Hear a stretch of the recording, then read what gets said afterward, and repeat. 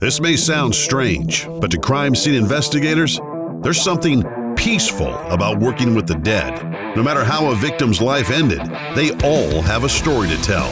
That is, if somebody is willing to listen. For more than 30 years, Howie Ryan has been that guy. Most of that time as a state police crime scene investigator. Today, he's a crime scene reconstruction consultant and expert witness and teacher of state-of-the-art forensic techniques to law enforcement agencies worldwide. He has worked scenes you wouldn't want to experience in your worst nightmare. This podcast series will pull back the sheet on what really happens in the world of forensic investigations. It's not like what you see on TV. So hold on tight as we take a walkthrough of some gruesome crime scenes and controversial cases, many of which are too brutal for most people to imagine, and sometimes even for the experts. Join Howard Ryan and his guest experts from around the world for a no-nonsense ringside seat as they take you under the yellow tape. Hey everybody, welcome back to Under the Yellow Tape. I'm your host, Howie Ryan. Today we are going to talk about an incident that happened on a movie set in the state of New Mexico back in 2021, on October 21st to be exact. You've all probably heard something about it. It's where the very famous actor Alec Baldwin was playing a lead role in the production of a movie called Rust.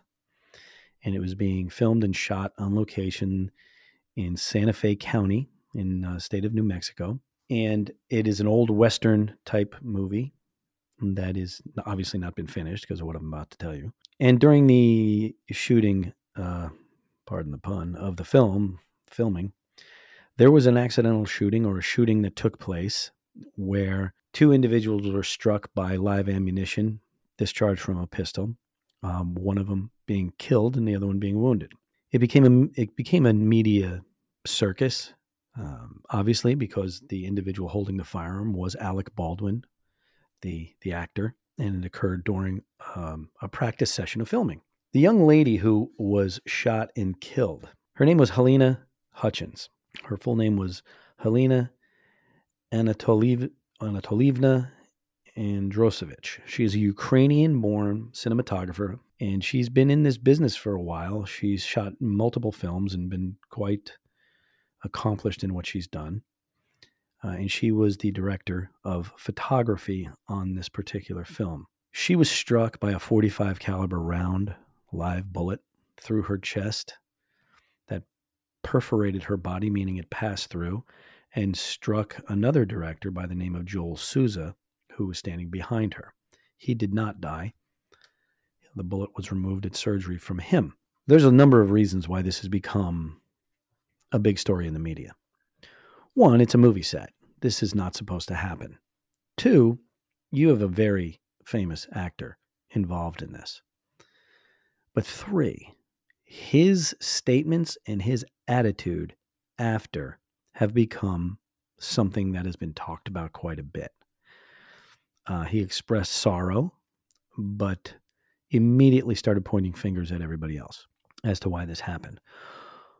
Well, the reason I'm doing this now is because a few days ago, on January 31st of 23, the state of New Mexico, County of Santa Fe, First Judicial District Court filed paperwork on the statement of probable cause to charge Alexander Ray Baldwin III, otherwise known as Alec Baldwin, with involuntary manslaughter in the death of Helena Hutchins. There are other people involved in this, which we'll go through, who also have been charged. And we'll touch on that. And as we talk about this one here, it's kind of all-encompassing. The names, there's charges filed against different people. So a little backstory, and I'm not that well-versed in this area, but, in movies, a lot of action movies, old Western movies and things like that, there are firearms. And it's kind of funny that we have so many anti-firearm people in this country, but they'll all sit down and watch a movie with a lot of gunfights and explosions and things like that and think it's just riveting. Now, you might wonder, how does somebody get shot for real on a movie set? And the first question that your most average lay person is going to ask, do they use real guns? And why would they shoot real bullets? Well, they are real guns as of right now. That may change, and it is changing, and we'll talk about that as well. But the second part is, why do they have real bullets? Well, that never, ever, ever, ever should happen. That just shouldn't be occurring. And that is one of the specific parts of this complaint or this story that everybody's going to want to know about and want to hear. And it's something that has to be asked and, quite honestly, answered to get a good understanding of what went on here. So on October 21st, they were filming this scene, or they were practicing for a scene in this movie called Rust. And it was out on a rural county road, County Road 45. It's called Bonanza Creek Ranch. I don't know whether really it's a movie set. I mean, if you look at the aerial photos of it, it looks kind of like a movie set, and maybe they lease it out for shooting movies. And since the time of the shooting till now, there's been a substantial amount of evidence collected by the Santa Fe County Sheriff. There has been many, many statements taken of the people or persons involved or witnesses that were there. And there has been tests done by laboratories, extensive testing done on firearms and ammunition and things of that nature to try to get a better handle before they could make a decision on whether or not they felt there was any criminal activity here and charges, could be brought up or even considered. So they did a lot of statements, a lot of interviews, a lot of evidence. And I'll go through the statement of probable cause filed in the court bit by bit. And it's very telling. Now, I have to admit, when I first heard about this case, it was on the news and everybody was like, Alec Baldwin accidentally shot somebody on a TV set. Or a movie set. There was a gun with a live round, and how did this happen? And they said, he's going to get it. And I was one of the first persons to go, well, wait a minute. I mean, I don't know anything about this, at the time, I didn't know much about how the firearms were handled on movie sets, what precautions were in place. But my first inclination was to say, well, who's responsible for the actual guns? Who's responsible for the firearms? There's got to be some system in place, right? Where, an actor doesn't just show up with his own gun. There's got to be something done. And if you look at a lot of movies, military movies and things like that, you have pyrotechnic people involved. Some of these weapons are full automatic weapons, belt-fed weapons, military-style weapons. They got to get them from somewhere. There's got to be some company that provides this, that has proper licensing that can bring them on a set and set it up safely or whatever. Where are those people? And then it came out there was a young lady who was in that position there. And we will talk about her as well. So I said, well, it's probably going to be more her fault than anybody else's fault. And that's what a lot of people, you have a lot of criminal defense attorneys, getting their 15 minutes of fame on the news saying, oh, it's going to be a very difficult case to prosecute. It's ridiculous. They shouldn't have charged him. It's clearly the fault of the person in charge of the firearms. And how could this have possibly happened? Blah, blah, blah, blah, blah. Well, I was somewhat in agreement, not knowing much about it. But as I read the statement of probable cause, there's a lot more to this. And there's a lot more to Alec Baldwin's role, not just as an actor, but as a producer of this film.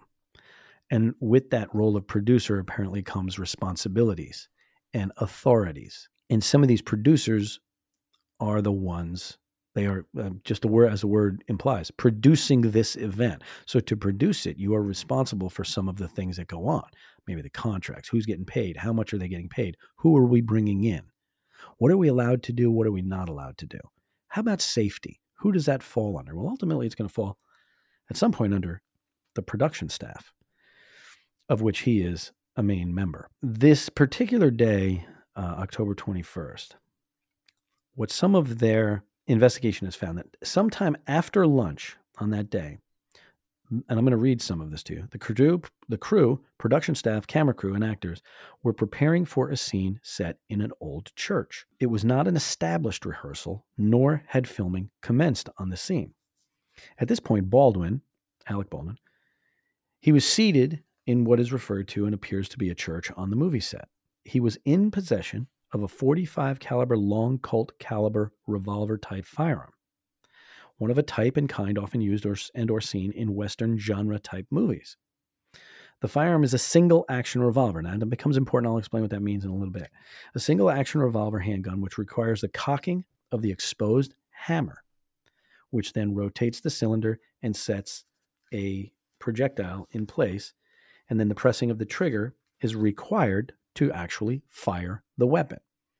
Now, what I just said there sounds like a lot of mumbo jumbo, but it's actually critically important. So it's a 45 caliber long Colt, old revolvers, old Western style revolver. It is single action. The hammer has to be manually cocked back, and then the trigger is depressed. The interesting thing about something like this, if you have pressure on that trigger, if the hammer is forward, it's just seated, and you press the trigger, nothing's going to happen. But if your finger is pressing on the trigger and you activate the hammer or you move the hammer back, it will release, and that hammer will impact whatever is in the chamber, the primer of whatever is in the chamber. And on these movie sets, what they're supposed to have when they're filming, actual filming of the incident, is blanks, which means there's going to be a cap go off. There's going to be an explosion of what sounds like a gunshot or looks like it, but there's no projectile. There's no bullet. Nothing is coming out in the form of the lethal projectile, because they're not supposed to exist anywhere on a movie set, live projectile filled rounds. So the firearm is single action. He's in possession of it. Now, as they explain, in front of Mr. Baldwin, standing, were victims, Halyna Hutchins and Joel Souza, two directors. They were viewing and moving a camera for a possible setup for a scene later. They were setting up a shot. And this was to occur at a later undetermined date and time. So they're just doing a run through here, maybe a little rehearsal. Through these same statements, interviews, and physical evidence, it was learned that Halyna Hutchins was the director of photography for the film, and Souza was the director or writer for the film. Now, evidence and information obtained showed that Baldwin was seated in a pew within this church, facing in a northerly direction, and he's facing towards the front of the church. Directly in front of him was Halyna and Souza, standing right behind her. They further described that Alec Baldwin was wearing a shoulder holster, which was built for a right-hand draw, meaning the gun was underneath his left shoulder or armpit, and it was securing and holding that 45 caliber long Colt revolver, and it's a single-action 6-shot revolver. Baldwin was practicing drawing and pointing the weapon for the scene with guidance and instruction from Halyna Hutchins and Joel Souza. The idea of this was going to be a close-up of Baldwin and the firearm, with the lighting set and everything, was going to be very dramatic. And we've seen some of that on the news clips as he drew the weapon and pointed it. So the whole idea was close up, lighting him up, fill the frame with Baldwin, and the firearm comes up, points in a direction, and that's the shot. It's a piece of an overall production. Hutchins and Souza were viewing the practice scene on a monitor that was attached to the camera, which is very common. Baldwin drew the revolver from the holster as they were practicing, pointed it at Halyna Hutchins, and fired the weapon. Now, in this document, it's very important the wording. He drew it, he pointed it, and he fired it. He drew it, he pointed it, he fired it. In a lot of the media descriptions and writings of this, they say when the weapon discharged, when the weapon fired, when it went off. They're all shying away from saying when he did this. And maybe it's because they didn't know. Or maybe because they were favoring him, maybe giving him a little a benefit of the doubt, whatever that may be. But the truth of the matter is, he did draw the gun. That's what he was practicing. He did point it in the direction of Halyna Hutchins, and he did fire the weapon. So when reviewing the script in the course of their investigation and doing countless witness interviews, the scene did not require the weapon to be fired. That's also important. So it's not like, well, this is what was supposed to happen. This was something where they were going to draw the weapon and test it out and check the angle and the lighting. And all right, I think we got it, let's wrap it up or whatever they say. The other thing is, and the proper protocols in this field is, that weapon should not have even been on set. This was not a filming moment.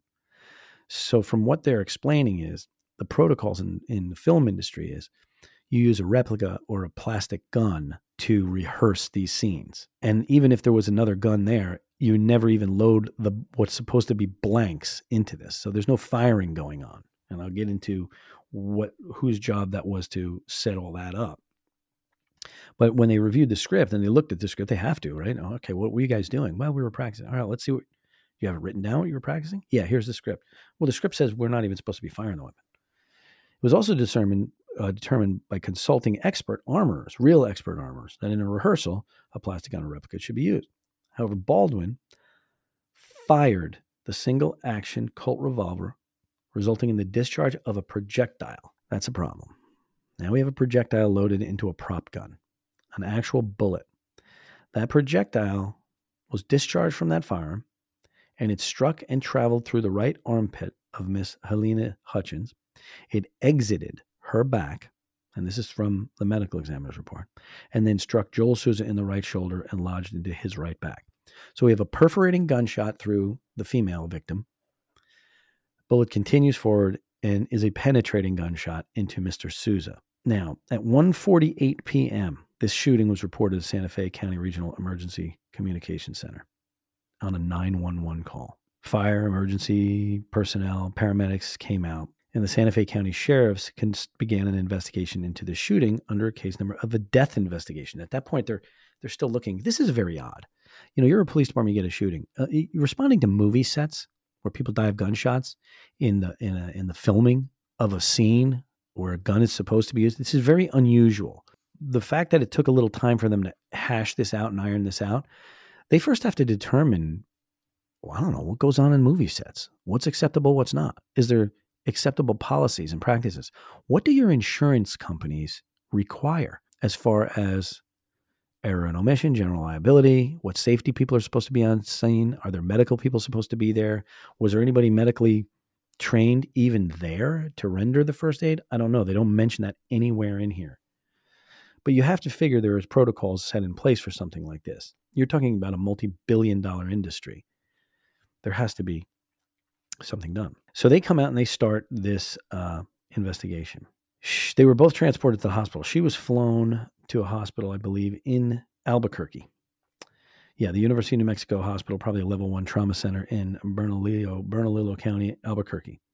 She was pronounced dead at 3:37 p.m. by the attending medical personnel. Souza was treated from a different hospital and released, but they removed the projectile from his body and it was handed over to the Santa Fe County Sheriff. Further evidence, they recovered the projectile first. In their investigation, what they found is the projectile, the first thing it struck was Miss Hutchins. In other words, there was no evidence that it struck something else or ricocheted off another intermediary target, any other object that redirected the bullet. You can say, well, you know, and the reason why that's important is because there's defense attorneys. Look, Mr. Baldwin has a lot of money. He's going to hire a legit defense team. They're going to come in here. It's going to be a tough case to prosecute, but he's going to hire a big team and they're going to say, well, we were doing this and I wasn't really aiming it at them. Well, this investigation is pretty thorough right now. And what they're saying is it did not hit anything else. What that means to the layperson is, and you got to be this is very important, is that he pointed the gun at her. And that maybe she was standing in a spot to get the film, but he pointed it at her and he fired it. The gun didn't go off by itself. He fired it. Now, I'm not saying he had an intention to harm her. I don't believe that at all. But I also believe that he is in control of the weapon. So he's firing the weapon. He fires the weapon. It doesn't hit anything else but her, which means he aimed at them. Now, that's not an intentional attempt to injure, but it might be a little bit, negligent. Because you're not even supposed to have that gun in the first place. And you're the guy in charge of everything, or at least one of the guys in charge. So that is kind of an important thing. So, to say, well, we discharged the gun in a safe manner, but it bounced off something. No, that's not what happened. You didn't do that. You aimed it right at her. Now, there are, in the course of their investigation, they researched what is the proper protocol. I'm sure they reached out to all sorts of film industry people and say, there's so many movies made with guns and military and cowboys and blah, blah, blah. What are the safety requirements? Well, the requirements are you have to have firearms training prior to filming. Anybody that's going to be handling a firearm, actor-wise, that's going to be in one of these movies has to go through some kind of training. That's not crazy. That makes perfect sense. Look, I'm going to hand you a gun. It's going to have blanks in it.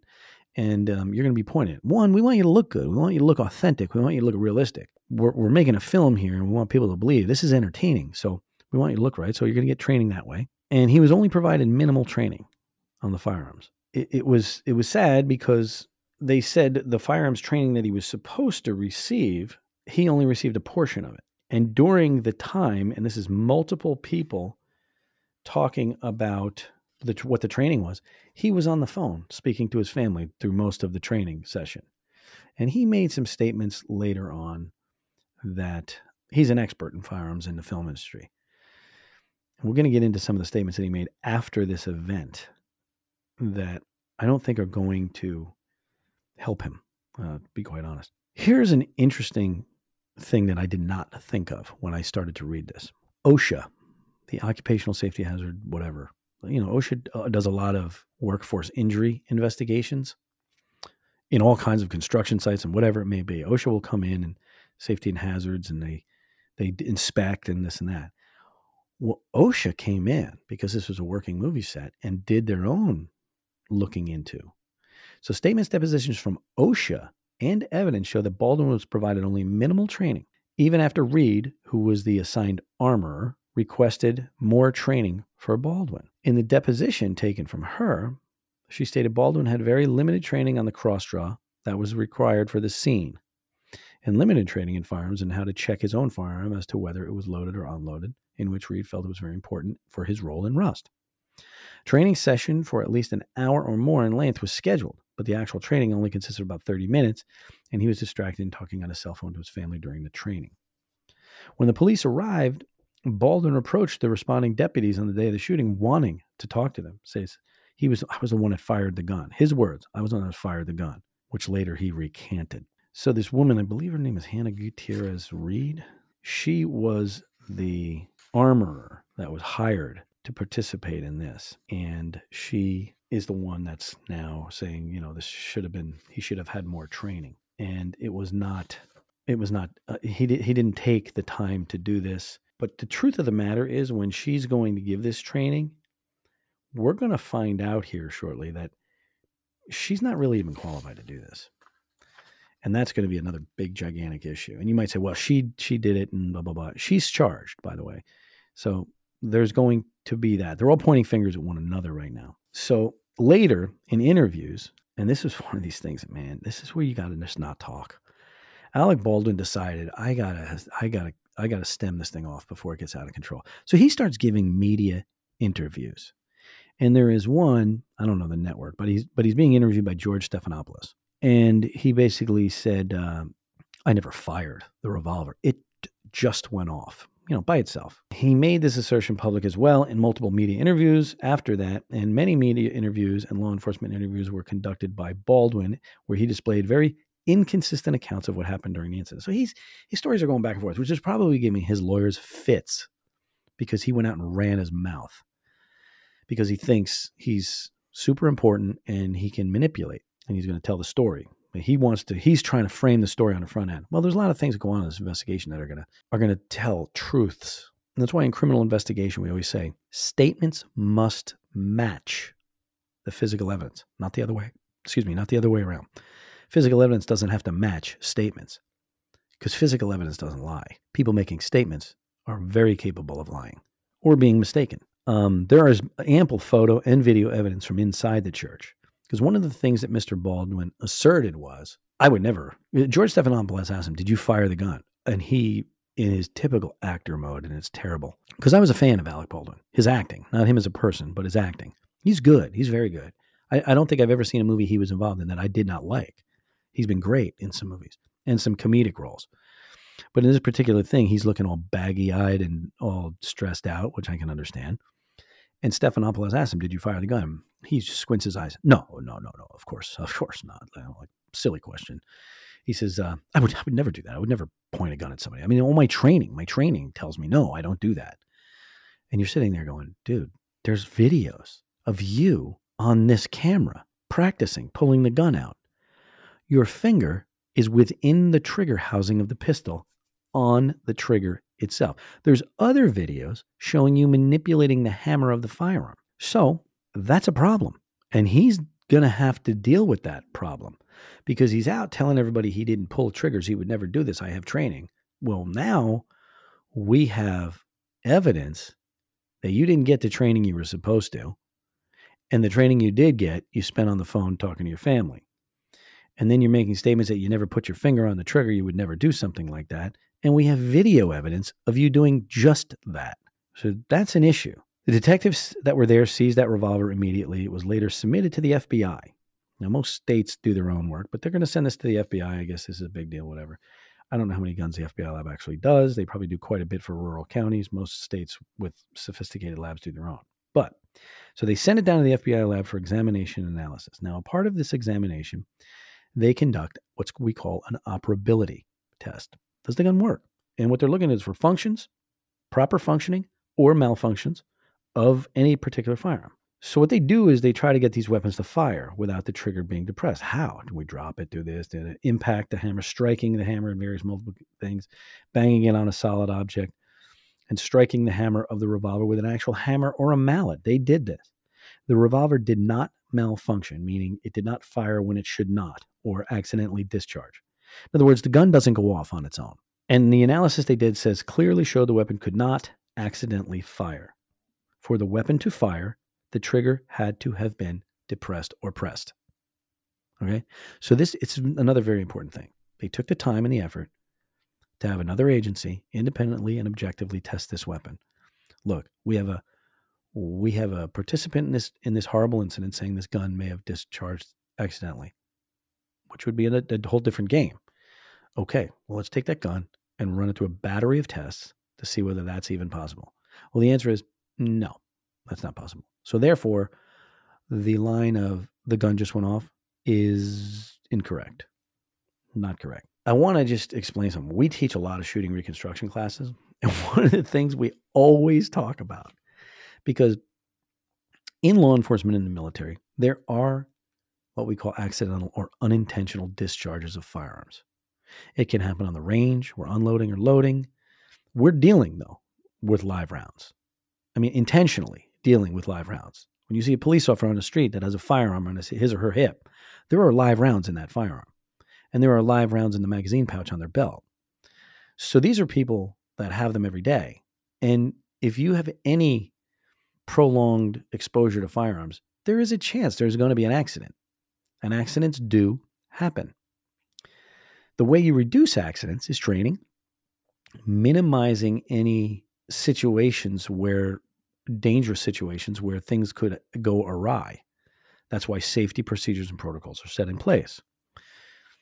And what we have found, and it's kind of, I find this comical. In law enforcement specifically, whenever we've had accidental discharges, men and women, meaning a male officer and a female officer, will actually behave differently. I've seen this, I don't know how many times. Men will lie to you. And they will say that the gun just went off. Just like Alec Baldwin was saying, the gun just went off. Men will do that. They're like, shit, I got to get out of this. I'm in trouble. Women will get upset. For the most part, they'll get upset, apologize, maybe even tear up, get emotional, and they'll admit it. I screwed up. Women will generally step up to the plate and say, sorry, I messed up. Men will try everything in their power to get out of it. They are like little boys that just grew fatter, larger, and hairier. They never actually grow up. And I'm a guy. I'm telling you this. It is what it is. Whenever I say this to a class, they all laugh, and the women go, yep, that's pretty much true. So the men will say it just went off. And you'd look at them and say, look, man, I'm going to send this pistol out to the manufacturer. We're going to do our own test. Then they're going to do a test. And I'm going to have professional armorers and actual manufacturers of this thing tell us it works fine. And they will look at you straight in the face and go, yeah, man, I don't know what happened. It just went off. I don't know. I'm anxious to find those results. No, the result is you pulled the fucking trigger. That's what happened. It was an accident, maybe, but it happened. In this case, this is not just an accident of him hitting a trigger. The series of events in this shooting of Halyna Hutchins that added up to her death are substantial. These are not police officers. These are not real life cowboys. These are not military people that are issued live ammunition in the course of their duties. Folks, this is an actor. These are actors. This is the land of fucking make-believe. Okay? These are people that are paid an exorbitant amount of money to pretend to be somebody else and convince us that it's realistic. This is the entertainment industry. It's kind of like athletes. You're the court jester. You entertain us. They're not supposed to have live bullets. So the very simple fact that there was live ammunition present on a movie set is a massive problem.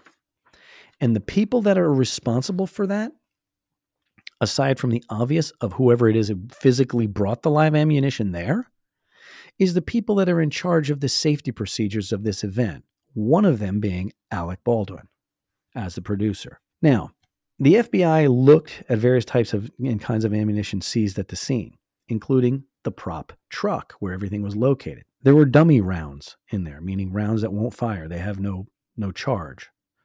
There was blank rounds. A blank round it has some sort of gunpowder or explosive powder in it, but there is no projectile. So it just makes a bang like a firecracker. Nothing is coming out. No bullet is coming out. Okay, so that's a blank. And suspected live ammunition. They looked at this and said, this looks like live ammo. We're going to have it tested. What they found was a total of 5 suspected live rounds were found and 1 spent casing, which was the one discharged in this shooting. And they were all seized by investigators. The evidence and statements indicated that aside from what Hannah Gutierrez Reed, who is the armorer on this production, may have brought to the set with her, all weapons and ammunition, blank and dummy for the productions, were obtained from a supply company in Albuquerque, New Mexico. So the detectives investigated these facts, including a service of a search warrant at that place in Albuquerque. I'm not going to say their name because they didn't necessarily do anything wrong. And they checked all their props and supplies of their suppliers and dummies and blanks to the movie set Rust. Several suspected live rounds of .45 long Colt caliber cartridges were seized as a result, some supplied by the company owner to investigators and some found at the place of business. These rounds were submitted to the FBI for comparison with the live rounds found at the scene. The explosives chemistry, as they call it, examination of the round showed that the smokeless powder in the live rounds found at the scene did not match the live rounds seized from the props. What I'm saying here is this shortstops Alec Baldwin, his attorneys, Gutierrez, her attorneys, from saying, well, the prop company must have mixed them in, and that's how this happened. In other words, to try to deflect blame on the prop company out of Albuquerque, they did an explosives chemistry test, and they found these aren't the same. What it means is the live rounds on Rust did not match the rounds of explosive chemistry taken from the arms and prop company, which means that they were brought to the set by somebody else. Okay? The FBI also determined that the 5 live rounds were indeed live bullets, live .45 caliber rounds, each of them possessing an unfired primer, powder, and a bullet, a projectile. So for those of you out there that are not gun people, in a bullet that goes in a handgun, whether it's a semi-automatic or a revolver, there's components. There is a primer. So when the hammer strikes this bullet on the primer, it ignites the primer powder. That will in turn ignite the powder within the cartridge, which is the bigger bang. That explosion pushes the bullet down the barrel. You have to have primer, powder, smokeless gunpowder, and a projectile to be the live round. And the FBI determined that these 5 rounds recovered were in fact live rounds, each possessing an unfired primer, an unfired powder, and a bullet as a part of the entire cartridge case, the entire bullet. They were found by detectives at the crime scene and crime scene investigators while processing the scene. Now listen to this. The 5 rounds were found in the following locations. You think they would all be in one place, right? Somebody had a handful of rounds and they threw them over here. Nope. One was found by a lieutenant in his patrol vehicle because he had seized it from Reed, the armorer, upon his arrival. Fuck she's doing with it, we'll have to find that out later. 2 of them were from the top of the armorer's cart. This is the cart where all the prop guns and shit are located. So I have live rounds in the armorer's cart. And in one spent live round casing, when it came out of Baldwin's firearm, one from a bandolier on the cart, and one from Baldwin's holster, located inside the church where the filming was going on. One from an ammunition box located on the armorer's cart. So there's really actually a total of 6 live rounds were on the scene. 5 of them are still live. 1 was shot off by Alec Baldwin. And they were located all over the place. This episode of Under the Yellow Tape is brought to you by Sheepdog Java Coffee Company. The Sheepdog, the Sentinel, protecting the flock while it sleeps, keeping the wolves at bay. The sheepdogs in everyday life are your first responders. On the job 24/7, keeping watch while your family lives the American dream. The men and women of our armed forces, our nurses and firefighters, our paramedics, laboratory scientists, and of course, our police officers. It's really not a job, it's a calling. Now we are honored to serve them. Introducing Sheepdog Java. We're more than just a coffee company. So join the pack. Try Sheepdog Java today in support of your first responders and enjoy each cup with peace of mind. For more information, check us out at sheepdogjava.com. First of all, live rounds have no place being on a movie set. You're not shooting live rounds. Ever. 2, they're scattered all over, and they got mixed in with things. And somebody loaded it in a weapon. Like a monkey shit fight at a zoo, when that finger pointing starts, who did it? And that's already kind of started. They look into Alec Baldwin's career and his history in movies and firearms on movies and this and that. So as an actor, he has extensive experience in the film industry involving firearms, right? As a result, he should have known better, and he failed as a producer and as an actor to demand that at least 2 safety checks between the armorer and himself and witnessing the handling of firearms by a first assistant director were done. These are all standard protocols. Standard protocol is the armorer is to show the actor the firearm, pull the bullets out in front of the actor, and demonstrate that there are no live rounds, but only dummies in the firearm. Now, Baldwin knows this because of his extensive history and himself calling himself an expert in the field. He did not do this. Gutierrez Reed, hereafter they say referred as Reed, she's the armorer, she did not do this protocol in front of Baldwin. Baldwin did not object to this not happening. She discusses in her interviews with OSHA and the law enforcement that should have occurred. Now, let's go back to OSHA. OSHA is not a criminal investigator. They have no law enforcement authority. They have no charging authority. They're there to talk about safety violations. It's mostly from really results in more of an insurance-related thing. Like, are we doing this stuff so we can't get sued and people don't get hurt? That's what it is. So she basically explains in her interview with OSHA, why is that important? Well, it's completely independent and objective. And it's independent, especially from a law enforcement investigative component. In other words, they don't have a dog in the hunt as far as criminally charging anybody. They're looking for safety violations in a workplace. And what they found was like the mother lode. So it's really powerful evidence on an indictment or a grand jury hearing or even in a trial because they're not biased. They're not looking to charge Alec Baldwin or Gutierrez Reed. They're just looking for safety violations. And all these people gave statements to both OSHA and law enforcement, and they marry up. She also acknowledges in her interviews that she should have been in the church with the firearms at all times. So she's basically thrown herself down hard. She fucked up, and she's going to get slammed for it. But Baldwin directly pointed a firearm at Hutchins and Souza. Now, whether guided by her directions or not, he should know. What they're saying is he should know. Look, you've been doing this as a long career. You're 64 years old. You've been in so many films. You know what this is supposed to be. You're also a director, so you have vicarious liability. You are in charge of these people. You hired them, or you were in the process of the hiring of these people. You were involved in this. They're saying this is a reckless deviation from known standards. Now, you might say, yeah, that's all good, well and good, but that's really a civil matter. Well, yes, but he's also the one holding the gun and firing it. So he's also the one mishandling it. So it kind of lends it in. Now, I'm going to get to the law, the actual law that he's charged with at the end of this, and you make your own decisions. So the reckless deviation from known standards and the practices and protocols, the deviation of all of these, directly caused the fatal shooting by not receiving the required training. And this is just a list of things here. Not receiving the required training, basically he decided not to, deviating from the required duties of checking the firearm with the armorer, letting the armorer leave the church against protocol, deviating from the practice of only accepting the firearm from an armorer, not dealing with the safety complaints on the set, which had been made before. There was other accidental discharges of blanks on the set, not making sure the protocol of safety meetings was even occurring, putting your finger on the trigger of a real gun, not using a replica firearm for the practice session, which you're supposed to do, and then pointing the gun at Hutchins and Souza. The overall handling of the firearm in a negligent manner. They're saying he acted with a willful, and that's a very important word, a willful disregard of the safety of others in a manner which endangered other people, specifically Hutchins and Souza. And they're saying Baldwin clearly should have known the danger of his actions, which led to the death of Hutchins.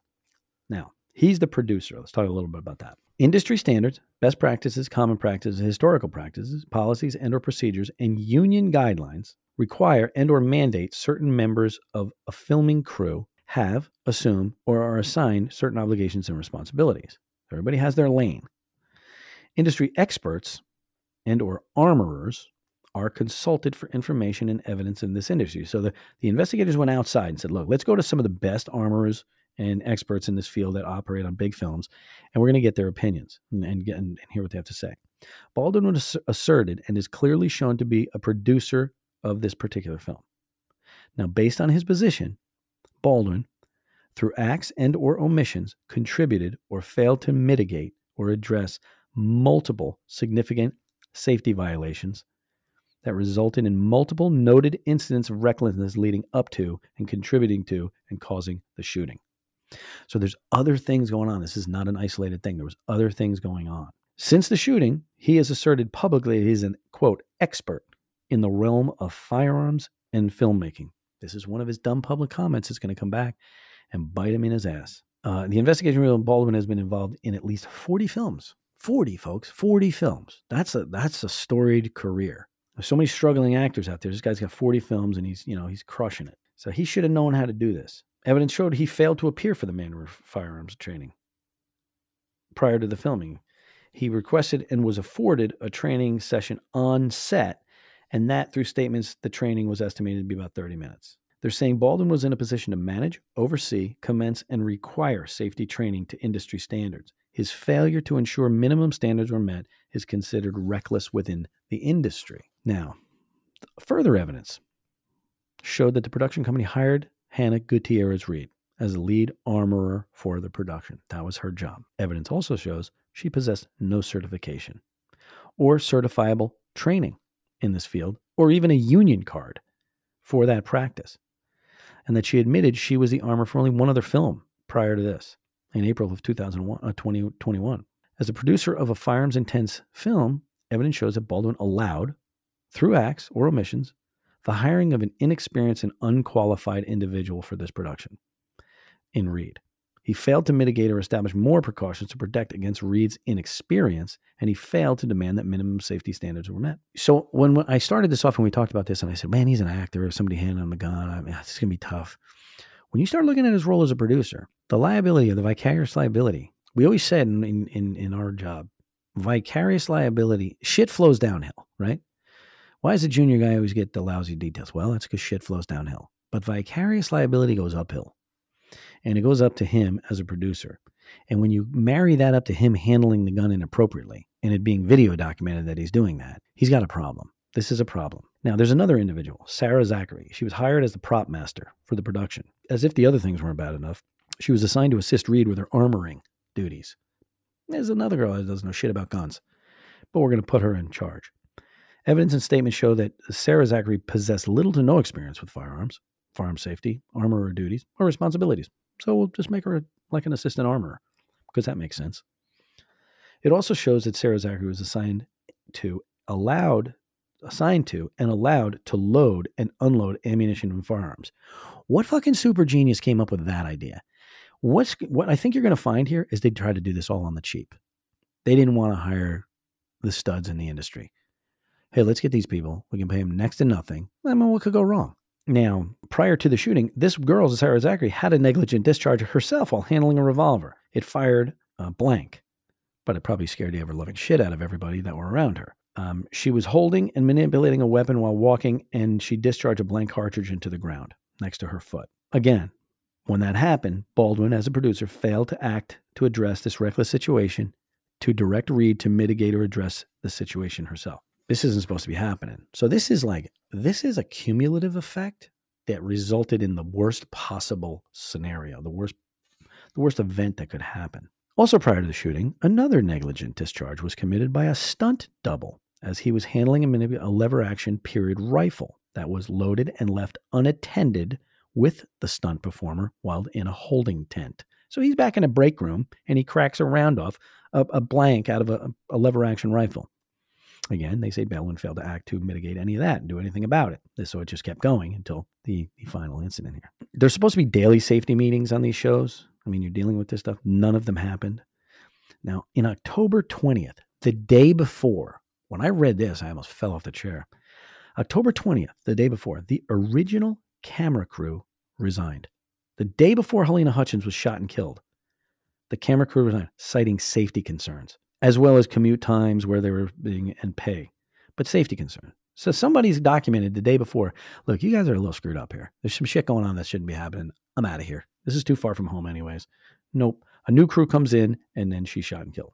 There was a lot of statements made by a lot of different people. There's going to be a few other people here that are involved, and we're not going to get into all of those, but we're trying to really just focus on him because this is the charge that the media is talking about.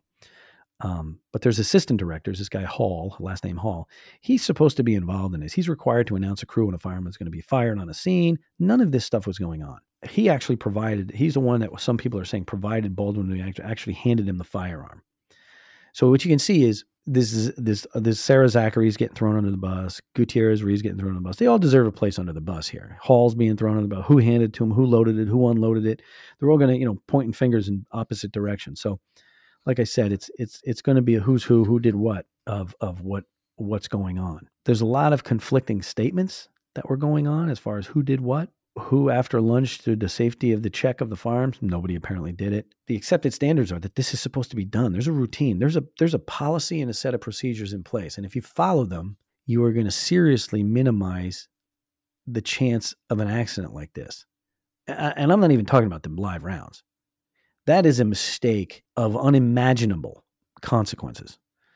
You're dealing with operable firearms, and some idiot brought live rounds on. Now, there was a statement, I don't know how true it is, but that they were, in their downtime, they were out plinking cans in the desert. Oh, okay, maybe you were. It's a huge mistake, though. So you thought, we're bored, we have all these guns, can we shoot them? And somebody decided that was a good idea. If you got some guy, some heavy hitter Hollywood armorer who's, the best in the business, and you tell him, hey man, can you bring some bullets and shit? I want to go shoot cans in it. He's going to look at you, are you out of your fucking mind? No, we don't do that. I would assume like that, that a real guy is going to go, nope. So in the standards, there's supposed to be this. Common firearm safety procedures on movie sets require armorer, after conducting the safety check with the first assistant director, to conduct a second safety check with the actor. They didn't do any of this.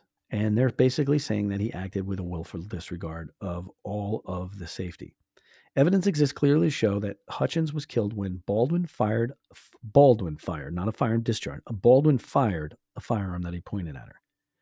His deviation from known standards, practice, and protocol directly caused the fatal death of Hutchins.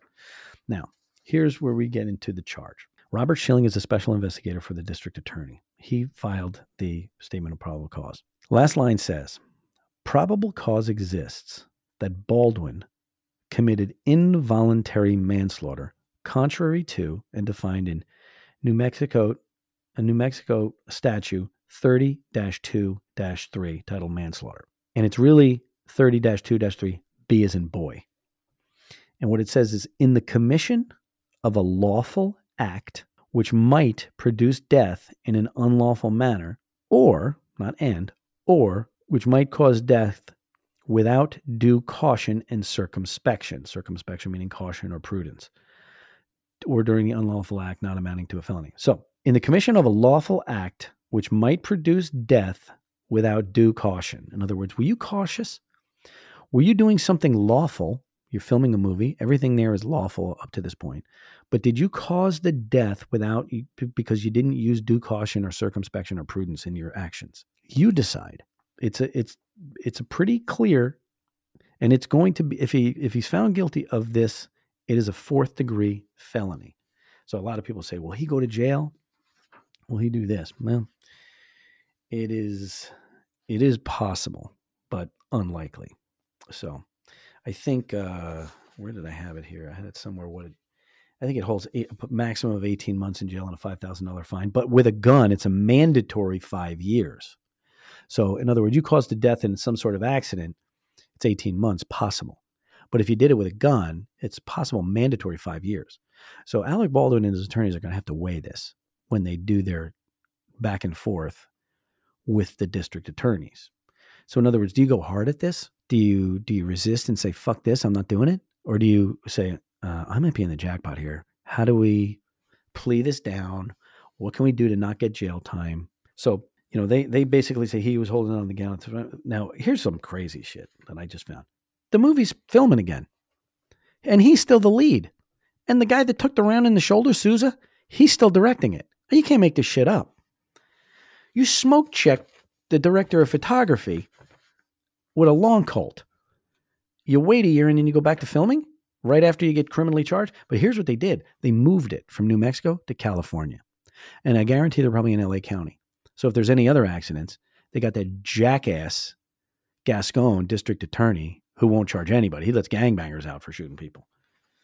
So it's Hollywood elite protecting Hollywood elite. Now, Helena Hutchins, she's the poor girl who gets shot. She is a Ukrainian-born, what we would call here a military brat. Her father worked for the Soviet military. She was raised in Murmansk, which is like the northern part of Russia, just east of the northern part of Finland, which is like the gates of hell to live up there in that freezing cold weather. But she came to the United States and she married an American. They have a son. So this poor boy now is without a mother. She had an aspiring film career. She was in it. She had a pretty substantial film career going on. And, you're working with guys like Alec Baldwin and other people on that movie set. And she's in the game. She's legit. That poor little boy, or poor husband now had to bury his wife, and a poor young boy is going to be raised without a mother. And you don't hear much about that, which I find really sad. Now, Alec Baldwin. Let's talk a little bit about Alec. This guy's a stud in the movie world. He doesn't really get involved in too many movies that don't do well. And like I said earlier, I've been a fan of his acting. He's good as an actor. How is he as a human being? Well, he's got some issues. And those issues, I bring this up because those issues are showing themselves right now. He's just a kid. He's a kid from New York. He was born in Long Island. He was born out Amityville, raised in Massapequa.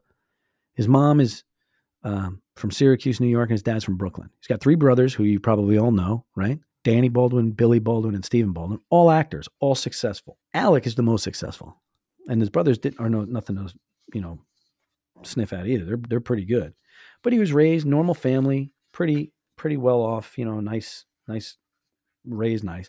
But he's got a little, it shows in his adult life, he's got a little bit of an anger management thing.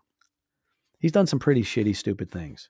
He punched a photographer for taking a picture. And listen, I'm not a TV personality. I'm not a movie star. I'm not one of these people with massive amount of fame or anything like them. And I know the paparazzi's got to be a pain in the ass, and they're following you around.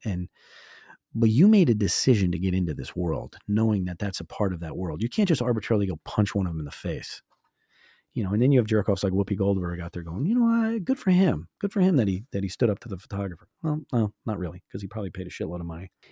So he's been locked up for that. He's done some other things. He's done some good things. He's in philanthropy. The Carol Baldwin, his mother, Cancer Research Fund at Stony Brook University Hospital. He put money into that. Countless awards. But he had a previous marriage to an actress, Kim Basinger, or Basinger, I don't know how you say it. And it was an ugly split from what we read here. Then in 2007, he got this crazy thing. They had a daughter together, and he called her a rude, thoughtless pig.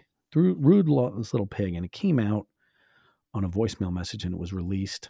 And he later admitted to Playboy magazine in 2009 that he contemplated suicide over the voicemail that had leaked to the public. Okay, folks, that struck me. And if you read that, you might breeze right over and be like, oh, that's really unfortunate. Okay, he should never have a gun in his hand, fake or not. He is what is considered, by being a person that contemplated suicide, a person not to possess firearms. So what do we do? In his world, we hand him a live firearm, even though we're supposed to just have blanks in it. I don't think he should be anywhere near them. And if he is, he definitely should have people around that know what they're doing. So he self-admittedly was suicidal at one point. He contemplated committing suicide in 2007. In 2008, he has a book called Fatherhood and Divorce. He's going to give you a book on fatherhood. He's called his kid a rude, thoughtless little pig. So it is what it is. And then back when, 1995 was a photographer incident, and then the shooting incident. Alec Baldwin got big into political views, and I'll bring this back around why I'm talking about this. He's a big hardcore Democrat and endorsed and did dinners for the Clintons and the Obamas and everybody. He's a big supporter of PETA, and animal rights and save the manatees and all this other crazy stuff that he gets involved in. That's all very, very good. And one of his appearances on comedy in Late Night with Conan O'Brien in 98, right before Bill Clinton was to be impeached, he talked about Henry Hyde, I guess one of the people involved, and he says, if this was another country, we would stone Henry Hyde to death, and we would go to their homes and kill their wives and their children. We would kill their families for what they're doing to this country. And then, later on, he says, look, it was satirical, it was comedic. Okay, it's not really that funny. It's kind of a stupid thing to say, but Alec Baldwin made a big, big hit. But one of his skits that he got a lot of play on, which we all remember and laughed at, was his impersonation of Donald Trump. And he bashed Donald Trump. And he had a lot of bad things to say about Donald Trump, whether you like him or not. The funny thing is, he's just like him in some ways. He's an egomaniac, right? He's got a big ego, and he's doing skits on him. Alec Baldwin became everything he made fun of in reality. In his personal life, it cannot be easy. I'm not defending anything he did with this shooting, but it cannot be easy being one of these famous people with everybody always crawling around you trying to get information about your family and whatnot. But at the same time, you don't have to make you and your family don't have to make it harder on yourselves. You can make it easy. How many times you see actors like Paul Newman and people like that, you never hear from them. Never. They live their lives. They have happy families and great marriages and this and that and the other thing. But he's got this thing with Kim Basinger. Now he's married to a much younger woman, and her name is Hilaria Baldwin. I say it with a Spanish accent. You'll know why here in a minute. This is comical. Hilaria Baldwin has recently been called out for being on TV with a Spanish accent. Now, I didn't know anything about Alec Baldwin's wife, nor did I care. But it was on the news. He was even on CNN and Fox and all of them. Even BBC put a big thing on it, where she shows up and she starts speaking with an accent. Most recently, after the shooting, it's like, you don't know about my family. You guys are following us around, and you got to stop this. And everybody's scratching their head, going, "What the hell is that?" So Hilaria Baldwin, interestingly enough, Hillary Lynn Hayward Thomas. That's her name. Hillary Lynn Hayward. Does any of that sound Latino to you? No. You know why? Because it's not. Thank you. All right. Who is she? She's born Hillary Lynn Hayward Thomas in Boston. Her mom's Catherine Hayward. Her dad, Dave Thomas. Mom's a doctor, Mass General, and Harvard Med School. Her father's an attorney with an undergrad degree in Spanish literature from Haverford College and Georgetown University. They founded International Integrators and Integrative Health Organization, blah, blah, blah, blah, blah, blah. Now, a year before she married Alec Baldwin, mom and dad moved to Mallorca, Spain. She's got a brother named Jeremy Hayward Thomas. She claims she was raised in a Spanish-speaking household. Now, I don't know whether mom and dad could actually speak Spanish, but none of them are Spanish. She is of English, French, Canadian, German, Irish, and Slovak descent. She's got no Spanish, but she did vacation once or twice in Mallorca, or maybe more than once or twice. That's not my point. That's like saying, well, I'm not Spanish, but I did stay at a Holiday Inn Express last night. And for her to come on TV and get in front of a microphone and start yapping away with a Spanish accent is, listen, man, you can pretend you are whoever you want to be, right? Especially in this day and age, right? We got boys want to be girls dressing up this way. Girls want to dress as boys. We got kids pretending they're fucking cats, want to piss in a litter box in a girl's room and clean it up with their feet. I don't give a shit what you want to do. But folks, you're as American as you're a kid from Boston, and you just decide to show up later with some accent and pretend you're something else. They have like 7 kids. I don't want to bring kids into this, but I will just say that they're all named Spanish names. Gabriela, Carmen, Gabriela, Alejandro, Romeo, Maria Lucia. She's doing all this. She's naming everybody. I don't know. Well, she gets this accusation after she appears in public, and Twitter user, of impersonating a Spanish. Allegations of cultural appropriation. And they likened her to that woman, I don't remember what her name was, but remember the lady who went around saying she was a black lady, some out west or something, and she decided to tell everybody she was black, and she was treated poorly because of her black uproots, and found out she's white as white can be. She's like Opie Taylor. Well, she's one of them. So my point with this is, Alex has kind of surrounded himself with controversy in every bit of his life. He's got the ex-wife who can't stand him. He's screaming at his kid It's all over the media. Your life is in a fishbowl, which is sad, but it's true. You got a wife now who named all your kids after Spanish people, and she's walking around with a fake Spanish accent. And you're looking around like, don't you people understand like what my life is like? Hey, your life's fucked up, bud, because you let it be. And now you're on a movie set as a producer, and you shot and killed the film director. And you're looking around going, it's other people's fault. Always under the yellow tape, what we say is, look, we're going to tell you about it. You make up your own mind, your own decision. I didn't understand why there was talk of criminally charging Alec Baldwin when this all happened. I do now. I completely understand it. And after reading the actual statute and then hearing about everything that went on there and the independent objective investigations of both criminal investigators and OSHA and everything that went on and all the shortcuts that were taken and the things that were not put in place to do this on the cheap, that poor woman lost her life because people made poor decisions. She's dead. And dead is permanent. That little boy, Andros is his name. That's the son. He doesn't have a mother because of stupidity and arrogance and people being cheap and thinking that they're above the law and they can do whatever they want.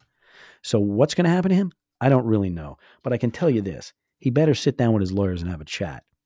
Because in the event he does go to a jail cell, and I'll admit it's an unlikely event, but if he did, he's not going to do well. Okay? He's not built for that. He's not built for the New Mexico state prison system. He'll be a veal cutlet before the first day at lunch. So he better think about what he's going to do. Now, I'm going to give a piece of advice, which I normally don't do, but I'm going to do this. If I'm Alec Baldwin and I've been involved in this, my next tact would be this: to be incredibly apologetic, to be out in front of this and do something like this. So after Hutchins' death, a filmmaker named Bandar Aboliwi, and he went to some conservatory directing fellow classmate of hers back in 2010, he immediately proposed a ban of real guns on film and television sets.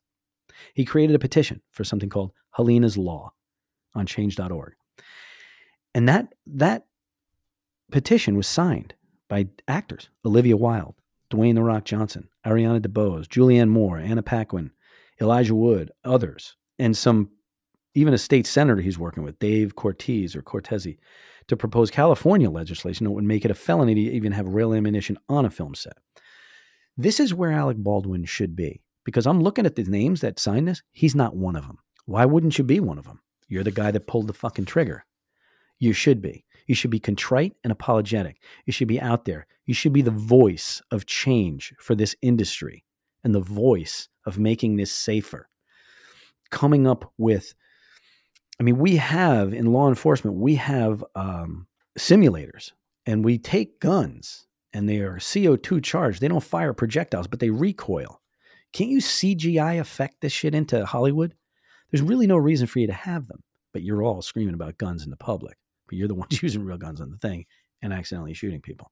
So my opinion and my advice to him was, get out in front of this and be a good person. Be a better person than you're being.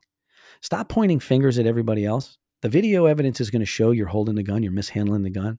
The other evidence and statements are going to show that you didn't do your job as a director and a producer in charge of hiring and firing and making sure certain things were in place.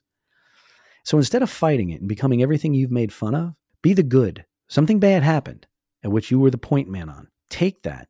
Become the good. Change this. Make her death something that can institute change for the better. And this isn't the first time that there's been a firearm accident on a movie set and a death. Be the guy that takes the point and makes it something different.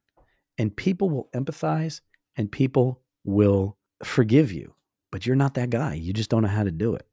So you better get your head out of your ass and figure out what you're going to do next. Because I'm going to tell you right now, you're going to be somebody's puppet if you end up in the New Mexico State Prison. As we say all the time, make your own decision. Look at this, okay? This document is online. You can look them all up and see what you think, and make your own decision. We're not here to change your mind. We're just here to open your mind. I know there's a lot of fans of Alec Baldwin, and they feel very bad. Well, before you go patting him on the head and stroking him out and saying, poor Alec, learn the whole story. There's a lot more to it, all right? Thanks for listening, and we will talk soon.